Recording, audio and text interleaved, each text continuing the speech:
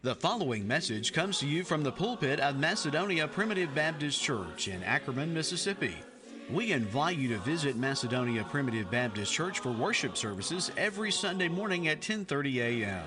Macedonia is located at 11 Staten Road on Highway 15, 5 miles north of Ackerman, Mississippi. For more information about Macedonia Primitive Baptist Church, you may visit our website at macedonia-pbc.org. We'd like to continue, Lord willing, our exposition of the Gospel of John, and we'd like to pick up in John chapter 8. John chapter 8, beginning in verse 12. Hopefully, we can be efficient and make our way down to what I hope is one of our main thoughts this evening, which is really centered in verse 32. You shall know the truth, and the truth shall make you free. Then in verse 36, if the Son therefore make you free, ye shall be free indeed. So keep that in mind as we're going through this. The freedom and the liberty that's in the truth. And who is the truth?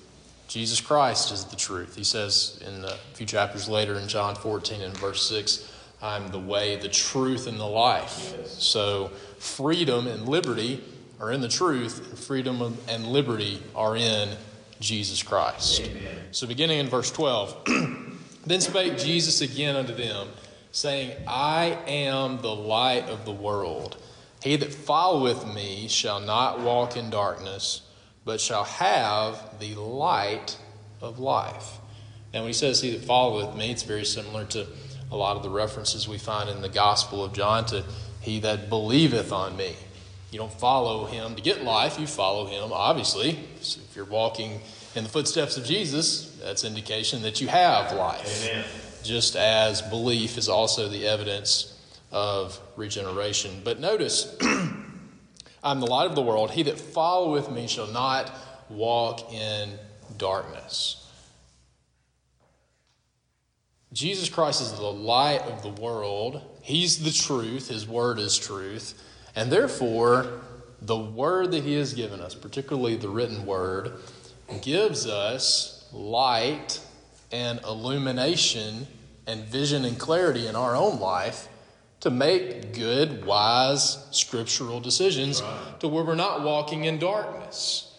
It says in the Psalms that God's word is a lamp unto my feet and a light unto my path. Now, the other end of that is that if you walk in Jesus Christ and you walk in his word and you walk in his truth, then you will have light and vision and clarity according to the scriptures and according to the Holy Spirit for the decisions that you make in life. But then you have Satan, who desires, it describes in 2 Corinthians chapter 4, that the God of this world had blinded the minds of some people lest they should believe the gospel. And that's talking about children of God, because children of God are the only people with the capacity to believe the gospel. So Satan's desire is to blind and to cloud and to confuse the minds of God's children. And for them, blindness obviously is akin to darkness, right? So God's children can become so confused, especially if Satan infiltrates their mind to blind them to where they're walking in darkness. And I tell you, if you walk in the dark, it's not going to take long for you to stub your toe, right? For you to run into something. I think we all know that, trying to go to the refrigerator in the middle of the night. Or whatever you get up to do in the middle of the night. and stub your toe on something. You're inevitably going to run into things when you don't have clear vision, right? So, Jesus is the light of the world. He that followeth me is not going to walk in darkness. You're going to have the truth. And what does the truth give you? The truth gives you light. Yeah. It gives you light and it gives you vision. The Pharisees therefore said unto him, Thou bearest record of thyself, thy record is not true. Which is true if he wasn't God manifest in the flesh, right? I mean, somebody standing up and saying, I am blah, blah, blah, doesn't mean anything if you are the only testimony to that. And you don't have any proof or any works to validate the testimony that you're trying to profess. Verse 14. Jesus answered and said unto them, Though I bear record of myself, yet my record is true. For I know whence I came and whither I go, and ye cannot tell whence I come or whither I go. Ye judge after the flesh, I judge no man. As we go through this, this really kind of culminates a little bit later on in verses we won't really consider this evening. But Jesus, in many instances, and I think this is an example of it, he is speaking to a mixed multitude. He's speaking to a large, diverse group of people. And in some instances, in discourses, he zones in on a specific group within the whole. Right. And then he may zone in on a different group in the same congregation, so to say. So there's a group of people among this mixed multitude that he's addressing. Some, a little bit later on, are described as believing in Jesus Christ. But the people that he is addressing consistently in these verses are just simply unregenerate. And I want you to notice as we go through this, though, all the different descriptions that Jesus gives of these people that are not children of God. And it really culminates in verse 44. Ye are of your father the devil, and the lust of your father ye will do. And it really culminates in that. But again, look at all, as we kind of go through this, keep this in the back of your mind, all of these references of the way that he's describing these people that are manifesting through their rejection of Jesus Christ as the Son of God, that they are not children of God, okay? And he describes them in so many different ways. First of all, they only have the ability, verse 15, you can only judge after the flesh. They have no capacity to judge in a spiritual way. Amen. Because they haven't been born again and they don't have the Spirit. You can only judge after the flesh. Verse 18, I am one that bear witness of myself. The Father has sent me, beareth witness of me. And then they say, where is thy Father? And Jesus answered, ye neither know me nor my Father. If ye had known me, you should have known my Father also. So your rejection of me is implicitly a rejection of Jehovah God. Okay? These words spake Jesus in the treasury. Again, he's delivering this message in the middle of a large group of people, but not everyone that's necessarily within earshot of what he's saying is he zoning in and condemning so heavily as he is these lead detractors that are trying to tempt him and to constantly question his divinity and his claim as the Son of God. Then said Jesus unto them, I go my way, and ye shall seek me, and shall die in your sins. Whither I go, ye cannot come. Okay, again, as we're going through this, do you see any indication in the way that Jesus addresses these people that would probably be commonly presented in Christianity today? That yes, you're in a really bad spot right now, but really, if you just choose me, and you choose to believe, and you choose to follow, and you choose to come to me, then I'm offering unto you eternal life. Mm-hmm. There is no alternative route to the Son or to the Father that he's offering them. He is just simply declaring the truth that for the unregenerate, you cannot come to me. You can only judge after the flesh. You're of your father, the devil. You have no capacity to understand any of this. What he's not doing is preaching the way that many people, unfortunately, preach in Christianity today, that says, yes, this is the state you're in, but you have the ability to change your condition. Jesus didn't talk that way. Jesus, and also, side note, Jesus can talk this way. We can't talk this way. There you go. Thank you. You can't tell anybody they're of their father, the devil. Now, you can look at their actions and say, you're making some decisions that are very indicative of the temptations of the devil. But we don't have the ability to talk to people the way Jesus talks to people here in John chapter 8, okay? Because guess what? You're not the Son of God. And everybody said amen, right? Okay.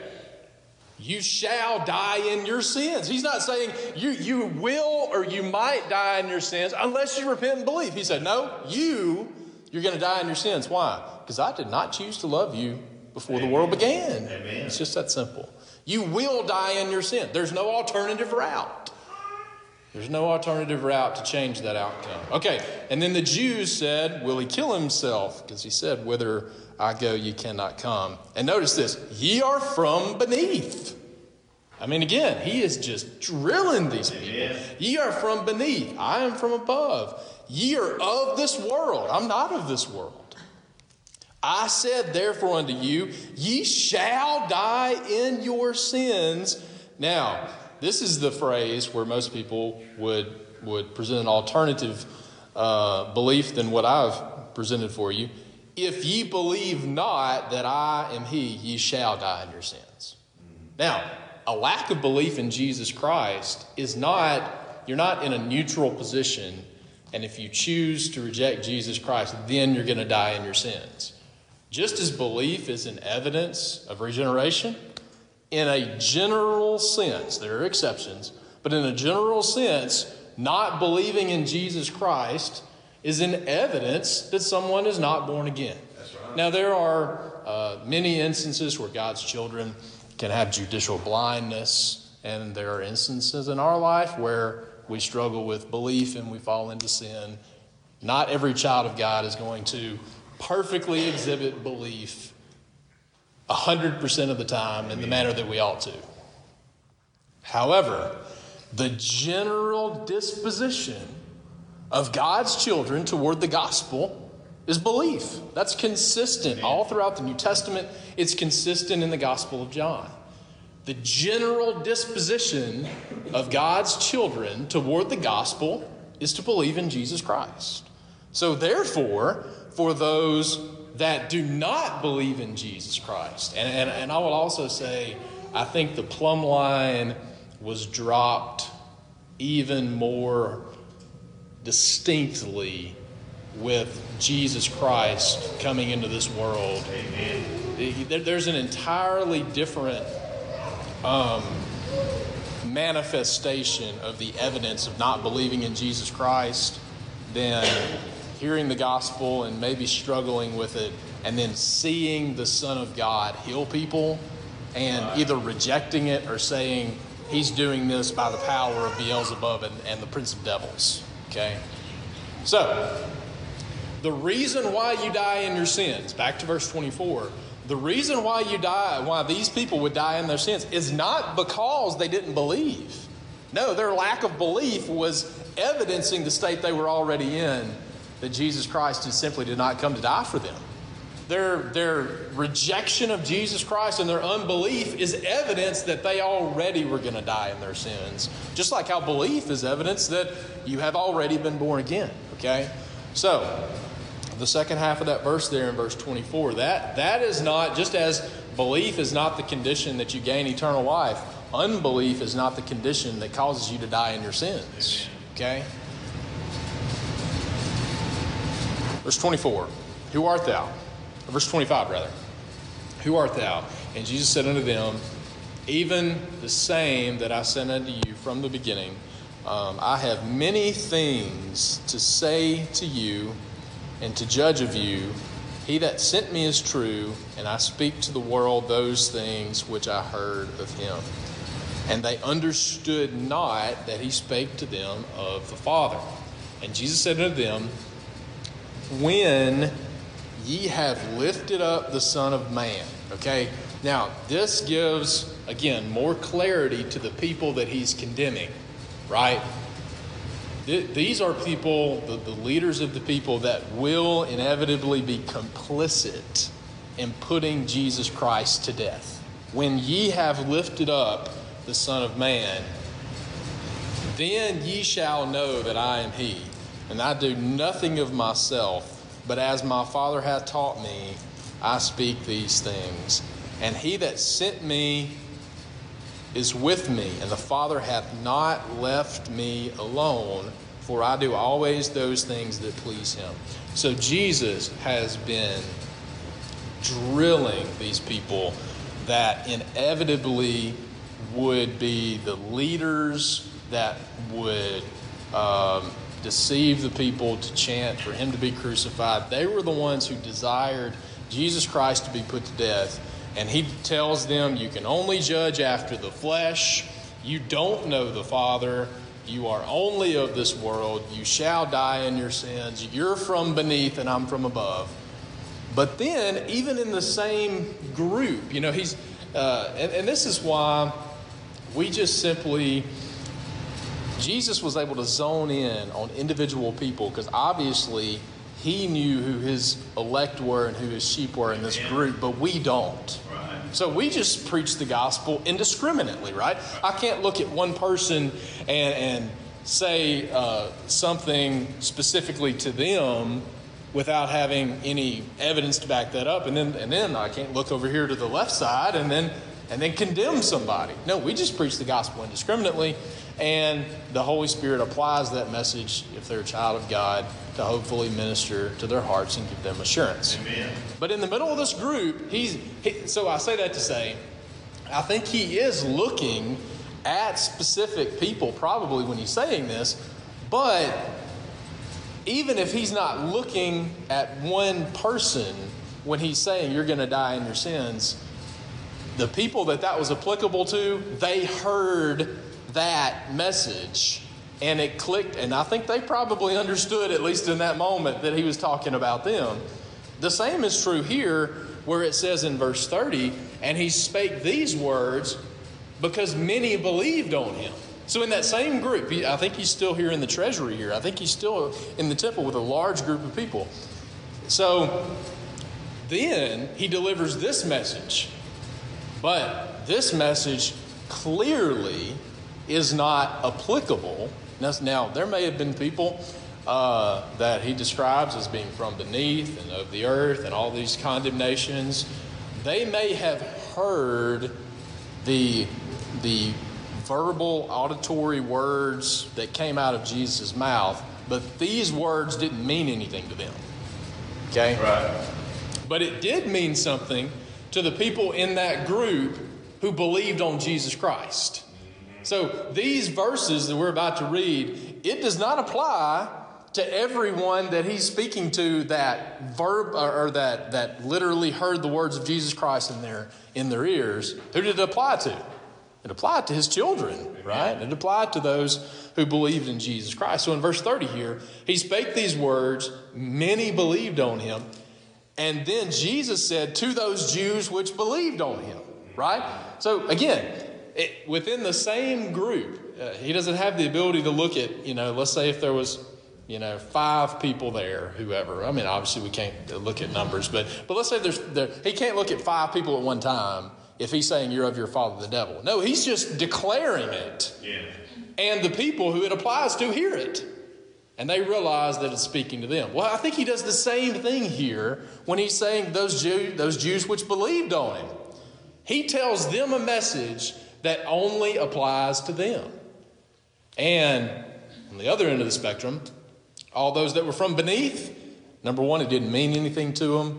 And at a minimum, it sure didn't prick them in the heart in anything. It probably cut them to the heart and probably just made them madder. Okay? So I say that to say, Jesus, in the same group of people, is delivering messages that are applicable to both the unregenerate and the children of God. Right. Okay? So those children of God that are among this group, then Jesus saith to those Jews which believed on him. This is applicable to who? To believers. If ye continue in my word, then are ye my disciples indeed. There you go. And ye shall know the truth, and the truth shall make you free. Now, part of the reason I'm emphasizing that is because some people would say that, these people were in their sins, but if you choose to know the truth, then you'll be set free and you'll be redeemed. That's not who he's talking to. He's not talking to people that are in an unregenerate state and offering them the opportunity to receive the freedom that is eternal salvation. Right. He's talking to people who already believe, right? Amen. And I hope that we can see and also have experienced the freedom and the power that's in the gospel. And we've experienced that before, hopefully, by being baptized and feeling that salvation that goes along, that timely salvation that goes along with repentance and baptism and pressing into the Lord's church. But not just that one-time experience of believing the gospel and maybe having the bondage of a work salvation or something lifted off of your neck. On a daily basis, the truth of Jesus Christ, and where is the truth of Jesus Christ expressed and exhibited? In His Word, right? This Word is truth. So Jesus Christ, the truth of Jesus Christ will make you free, and obedience to His Word will make you free. Amen. It will give you liberty. Amen. And notice He connects the two. Verse 31, if you continue in my word. You know, there's a lot of people, I think about the stony ground. They get really excited when they first hear the gospel. They receive it with joy. They get all excited. But then they have to start applying what the truth teaches them. And they realize the sacrifice that they have to make to really press into the kingdom.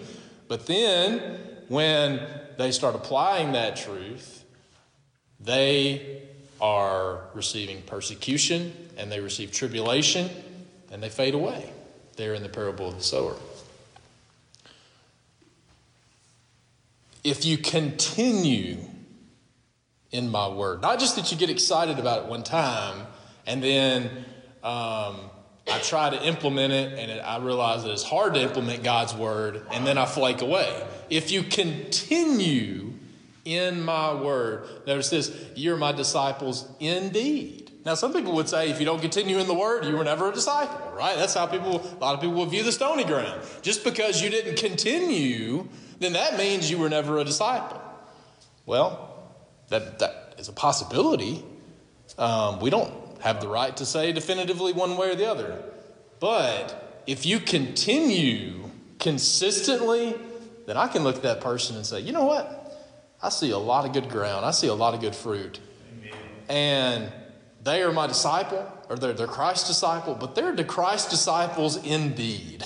I certainly hope that we can have that kind of a testimony. Amen. That people would examine our life, that we live in such a way where we don't just casually, occasionally follow God's word. We continue in His word. We continue in His truth. And that testimony of continuing in His truth gives us the testimony that we're not just disciples, but we are disciples indeed. Disciples indeed.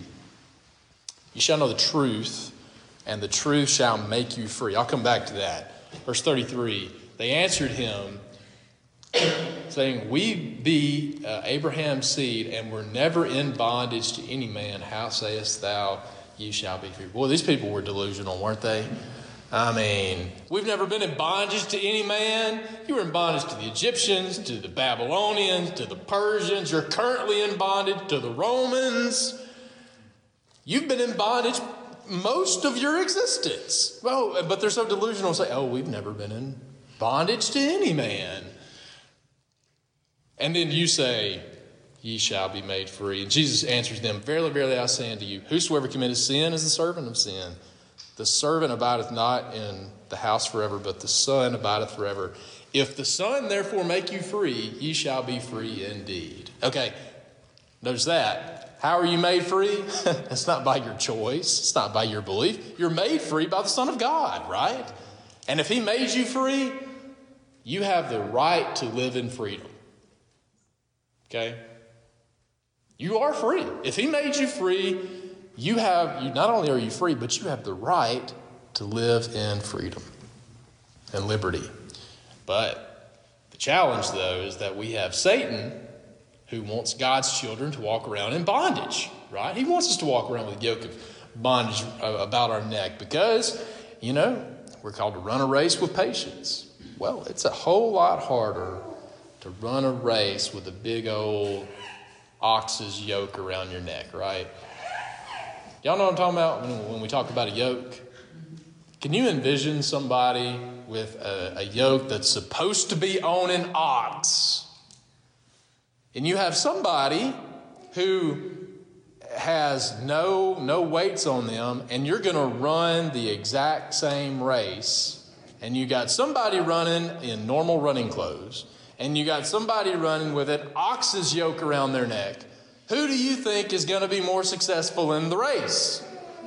I'll go ahead and tell you, the guy without the yoke, right? And if Satan can have us walking around on a daily basis with a huge yoke around about our neck, we're not going to be very successful in running that race, right? We're going to get tired. We're going to get weary.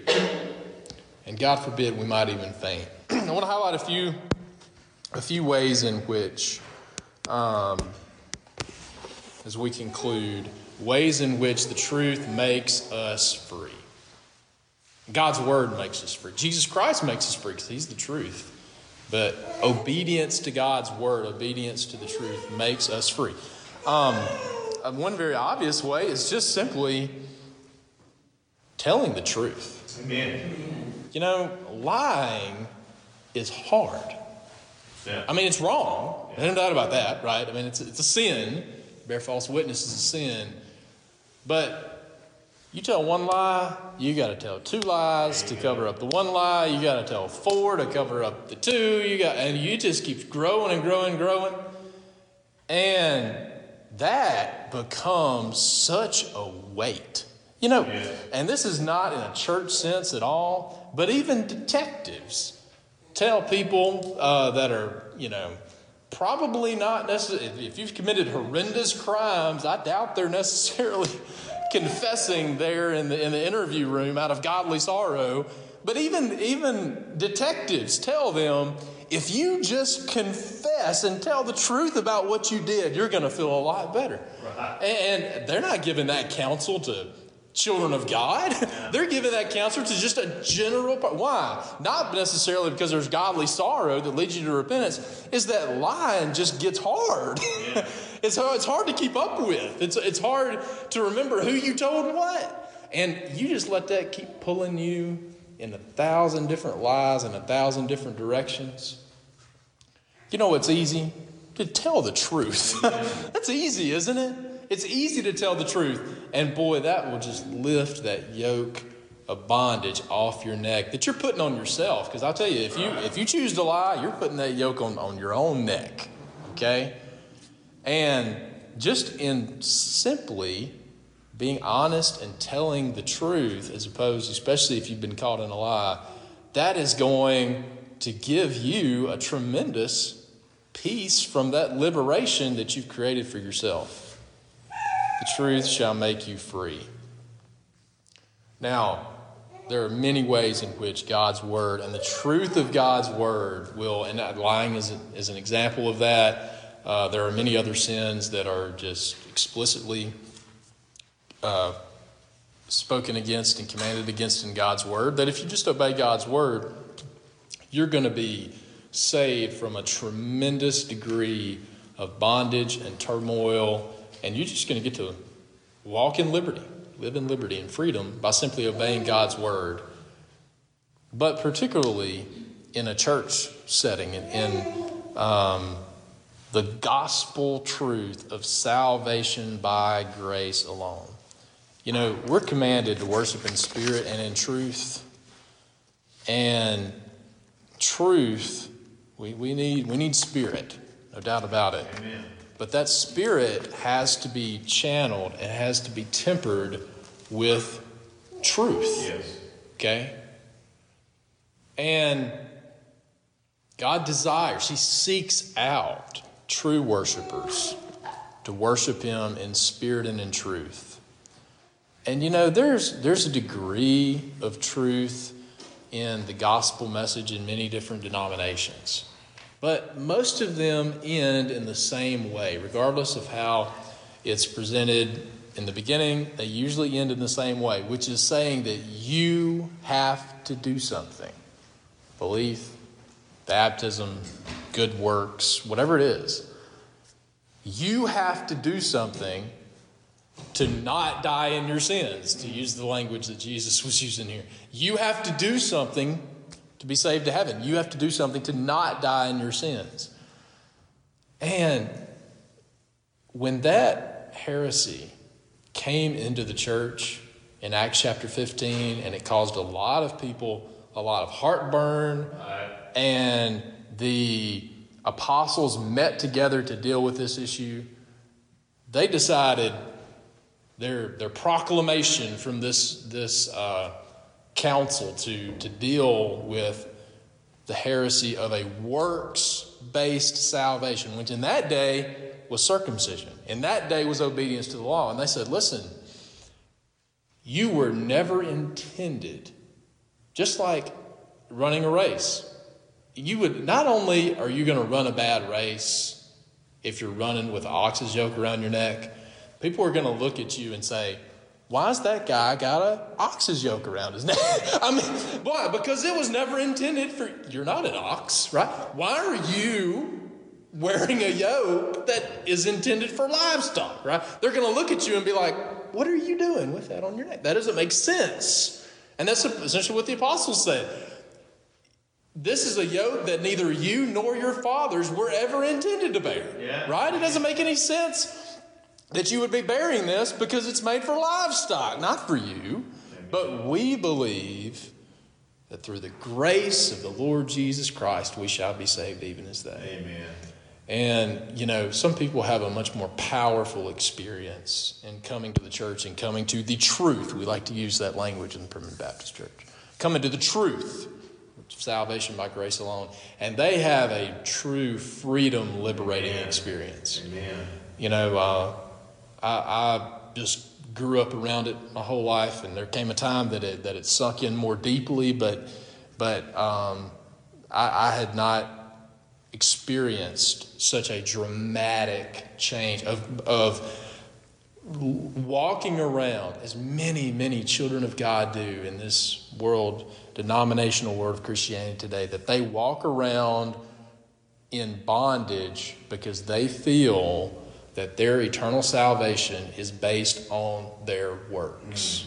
Even if they don't understand it that way, they believe that something they do is the deciding factor in whether they go to heaven or hell. What liberates them from that?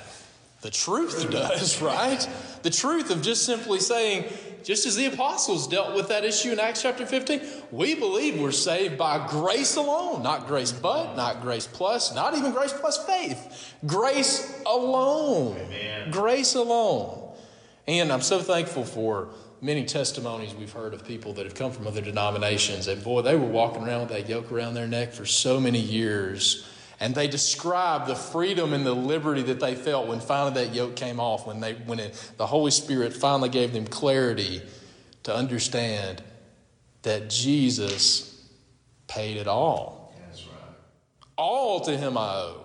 Sin is left a crimson stain. He washed it white as snow. I didn't accept it. I didn't believe it. And not as the means of gaining that eternal life. He did it all. It is finished.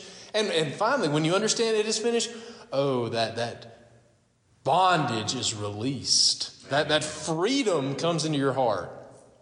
We'll close in Isaiah 61. Jesus in Luke chapter 4, in his first sermon, when he's back in his hometown of Nazareth, he opens up the Word of God and he reads from this passage. And this is certainly applicable of Jesus Christ. It's applicable of anyone that shares the gospel by the direction of the Holy Spirit, but especially of Jesus Christ. But think about this verse in the context of Jesus being the truth. Jesus being the truth, his word being the truth, and the freedom and the liberty that Jesus Christ and the truth of his gospel and the truth of his word gives to his burdened, struggling children that might be in bondage. Not just in the gospel, but in other areas in their life. Isaiah 61 and verse 1. The Spirit of the Lord God is upon me, because the Lord hath anointed me to preach good tidings to the meek. He has sent me to bind up the brokenhearted, to proclaim liberty to the captives, and the opening of the prison to them that are bound. That's the gospel. Amen. That's the truth of the gospel of salvation by grace alone. And that has no bearing on anyone's eternal state or anyone's eternal destination, but it has everything to do, just as Peter preached in Acts chapter 2, it has everything to do with you saving yourself from this untoward generation. It has everything to do with you walking in liberty instead of in bondage. Amen. Walking in freedom instead of spiritual captivity, because I'll tell you, Satan is trying to bind you. Satan's trying to bind your mind, your hands, and all of the activity, the profitable activity that you can do in the kingdom. His desire is to weigh you down Amen. with bondage and a yoke. And you know what clears all that up, whether it's lying or whether it's just simply the truth of salvation by grace alone, what lifts that bondage off of the neck of God's children and all those entanglements? The truth. Amen. Jesus Christ and the truth of his word as well. You shall know the truth, and the truth shall make you free. And you not only are you going to be free, just like how you'll be disciples indeed if you continue in his word, you will be free indeed. Just like we have the life in Jesus Christ, and we have an abundant life.